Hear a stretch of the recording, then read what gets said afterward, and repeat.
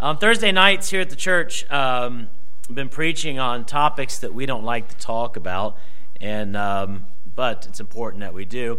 And I don't know that I'm doing that so much tonight, but at the same time, I think it does classify.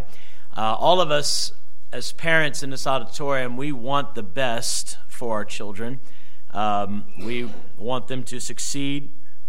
We do what we do. We all do whatever's necessary. We all will pray for them. We all will sacrifice for them. We all will give whatever's necessary to see that our children are cared for. And I want to thank you for that investment on this part, and seeing that they have a biblical and a Christian education.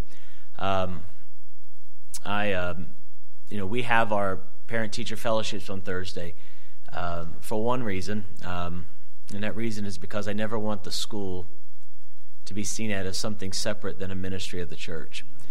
And it is a ministry of the church. It is something that our church desires to do as part of the Great Commission, if we can teach them to observe all things.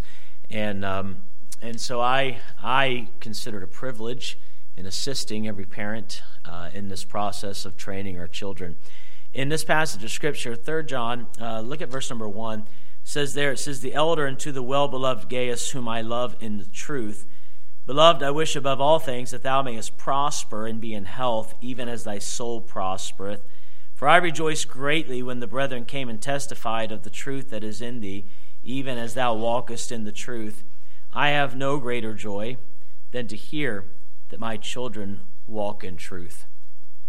We have our parent-teacher fellowships, and we bring everybody together because I think it's important that we share our heart and our direction and our goals with the academy so that we are all on the same page. And in this text, John shares his heart. He shares some things that are really important to him. It's very personal, this letter is. There's some debate as to who Gaius is, who he's writing to, but obviously he's very dear to John, possibly a son in the faith. But you see John's heart here. When I read John's heart in these verses that we read tonight, I see something that I share for my children and that I share for your children. As a father, I have no greater joy than to see my children walk in truth, to see them make decisions that are Christ-honoring, to see them stay faithful to church. Those things please me more than any other thing. And I'm very grateful for that. As a administrator, on day one, Quezado Baptist Academy was a project that I was assigned to. My senior year in college, I took school administration, and we had to create a fictitious school. And everything from staffing it to scheduling it. Did you have to take that class, Brother Price? Yeah. Did you have to do that project? Yeah, all right. It's a big project. And but mine wasn't fictitious. Mine was the beginning of Quezado Baptist Academy. Started my handbook that I made was called the ABCs of CBA. I'm still proud of that. That was a pretty good thing. All right. And that was instituted. I graduated from college in May, and we started the school that September. And this has been very dear ministry to me since day one. And one of the great joys of this ministry is to see young people that went to school here that are still serving the Lord, still walking in truth, still faithful to the Lord's house, serving the Lord. There are some that are serving the Lord as pastors, some as assistant pastors, some faithful in their church, some working on buses and junior churches. There's no greater joy than that, than to see that. Teaching Sunday schools and doing all that they're doing, that brings great joy. And I was reading this, and I just want to share a few things because it is my heart, and I hope it's yours too. I want you to see, first of all, some things that he prayed for. Some things that he prayed for. In verse number 2, it says, Beloved, I wish above all things. That word wish simply means he prayed for. All right? You can look up the word if you like, but he prayed for these things. He desired these things of God. And John loved this person to whom he's speaking of, and he prayed for this person as I do my children and I do your children. And I hope that you pray for these things. What did he pray for in this verse? I wish above all things that thou mayest prosper. Number one, he prayed for their success. He wanted them to be a success. I pray that my children are a success. I pray that your children are a success. Not according to the world standards, but I pray they are a success according to God's standards. Now, I believe the Scripture is very clear on what a success is. Keep something right here because we'll come right back to it. But go to Joshua chapter number 1. Joshua chapter number 1. Again, John wrote that he wish above all things that thou mayest prosper.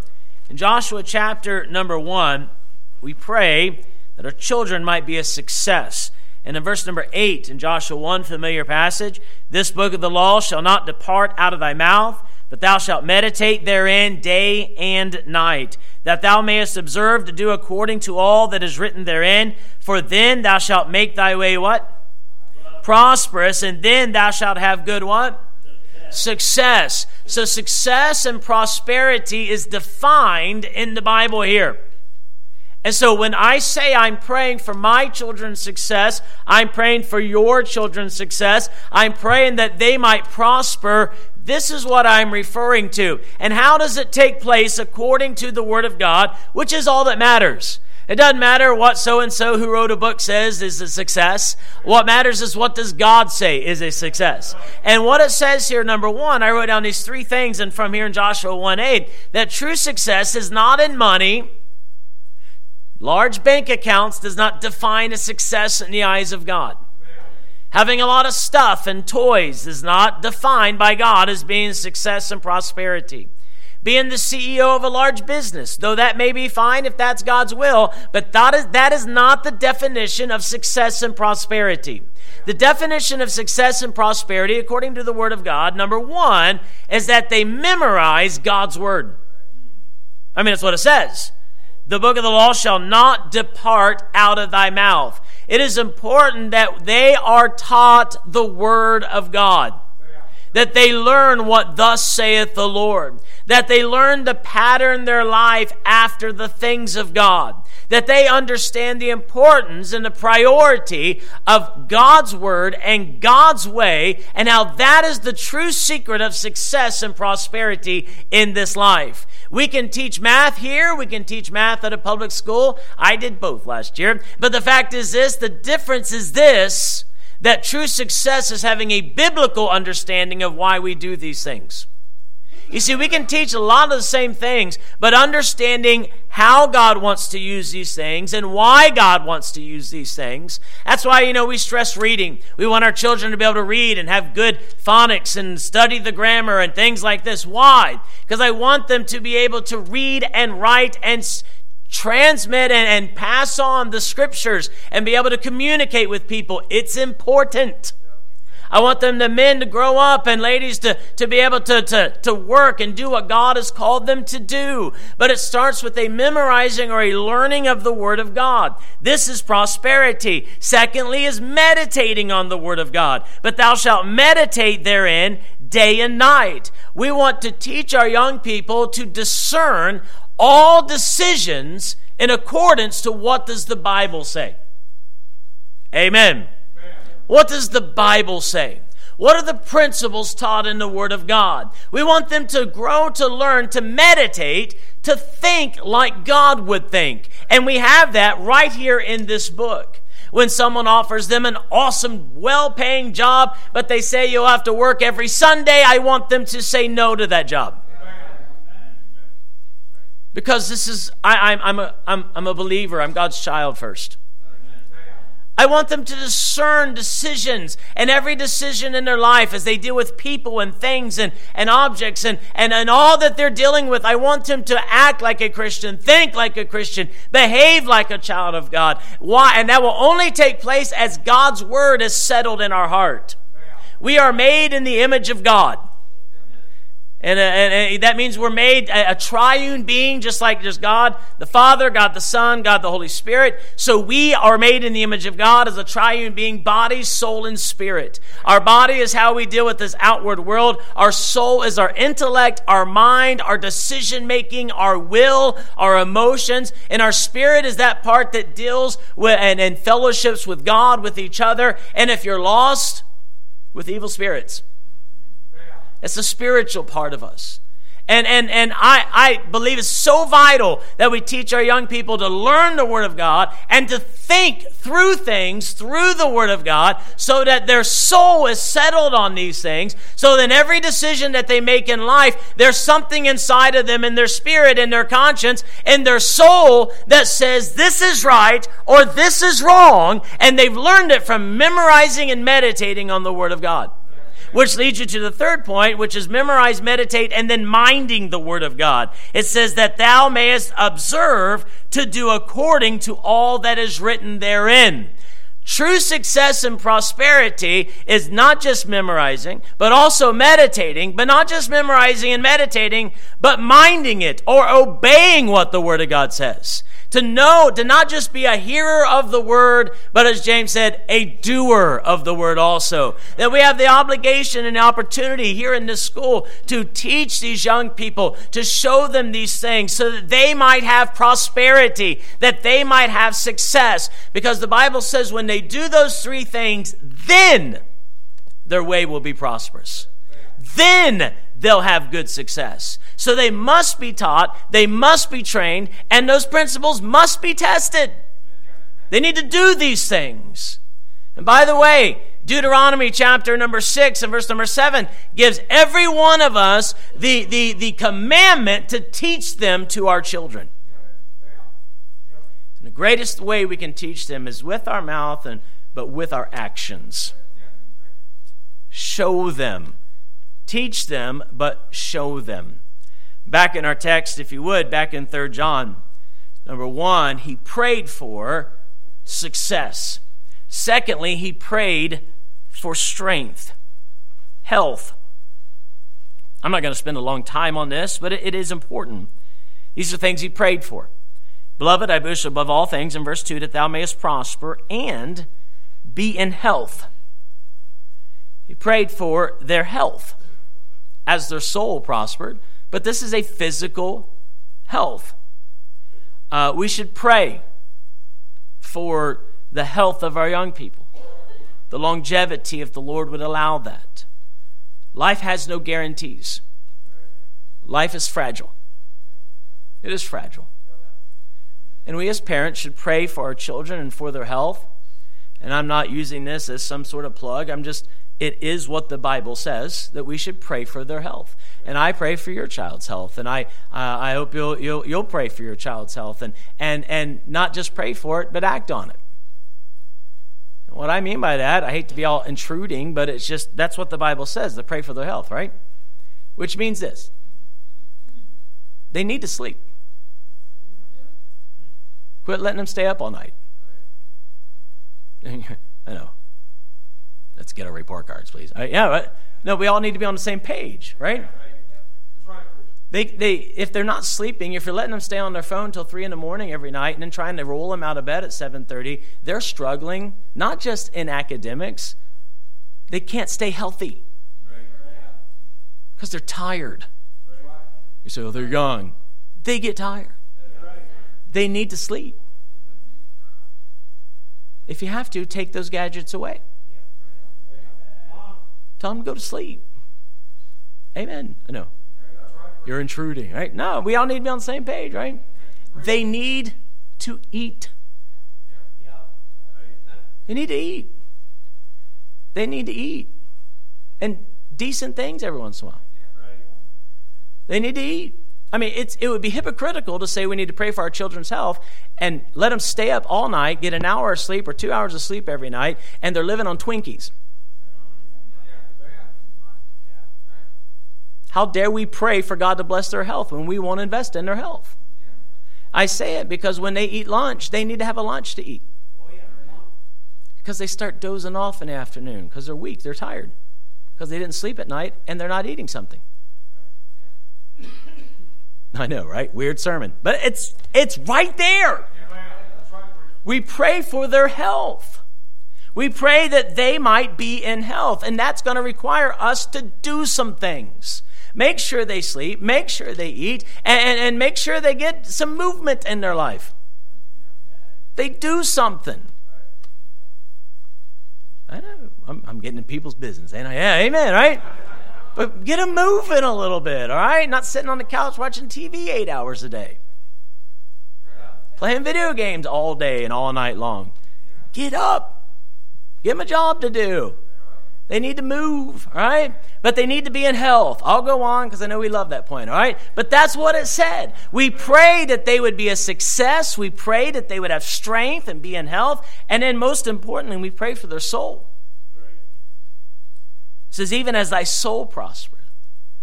We ought to pray for the souls of our young people. Pray first and foremost that they be saved. There's nothing more important. 3 greatest days of my life, apart from my salvation and my wife and us getting married, but we rejoice together. The 3 greatest days are the days that our children got saved. Rejoice in that. You know, I hope you feel that way and you know that with your children. Some of our children are young, right? Pray for their soul every day. I prayed for years from the time they were born that they might be saved. I prayed they would surrender to God. I prayed they would serve God. And I prayed for their spouse. From the day I found out that they were to be born, I prayed for those 4 things for my children. And what a glorious day, the day they got saved. But it's not just salvation, but we pray that their soul will prosper. We pray that they will grow spiritually. That again is going to require us to invest in them spiritually. Talk to them about spiritual things. Don't send them to church. Take them to church. Make sure they're listening in church. So I got them in a Christian school. You're wasting your money and their time and ours if you have no interest in raising them and taking them to church and teaching them what is right. I'm sorry. You're going to trump anything we try to do. So see that their soul prospers. So I'm done with this last point, but these are things he prayed for, right? I wish above all things. But then in verse 3 and 4, there was one thing that he pleaded for.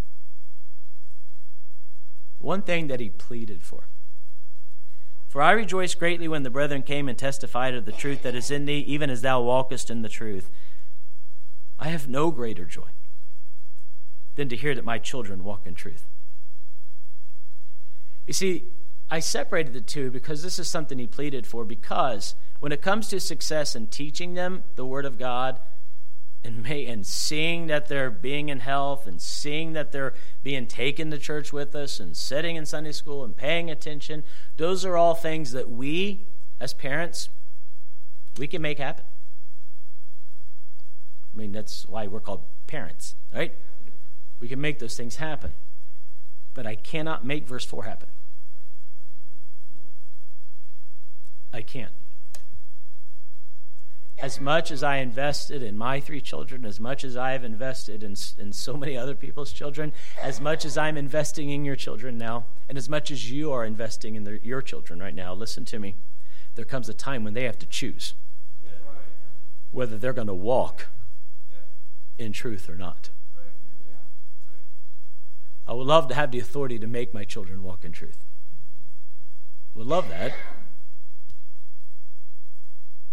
But Alex has to choose every day when he wakes up. And Grace has to choose every day when she wakes up. And Elena and Coy have to choose every day when they wake up.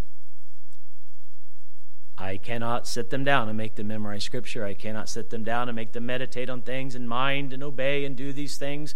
I cannot make sure that they're getting sleep now. I cannot make sure that they're, they're on their own. Now, I still have an influence, don't get me wrong. But it's an awesome thing when you watch and you see your children walk in truth. There's nothing more heartbreaking than to watch a child choose not to walk in truth. But there's nothing more joyous than to see your children choose to walk in truth. That's why John said, I have no greater joy than to hear that my children walk in truth. And may we pray for these things and do all that we can in these things in verse number 2. But may we plead every day that our children will not just hear these things, but they will choose as they get older to walk and continue in these things. That they might continue to serve the Lord and walk with the Lord, because I promise you this, that's what I'm doing for your kids. And I hope we can do that together. And pray for these things and plead for this thing, that we might see them walk in truth.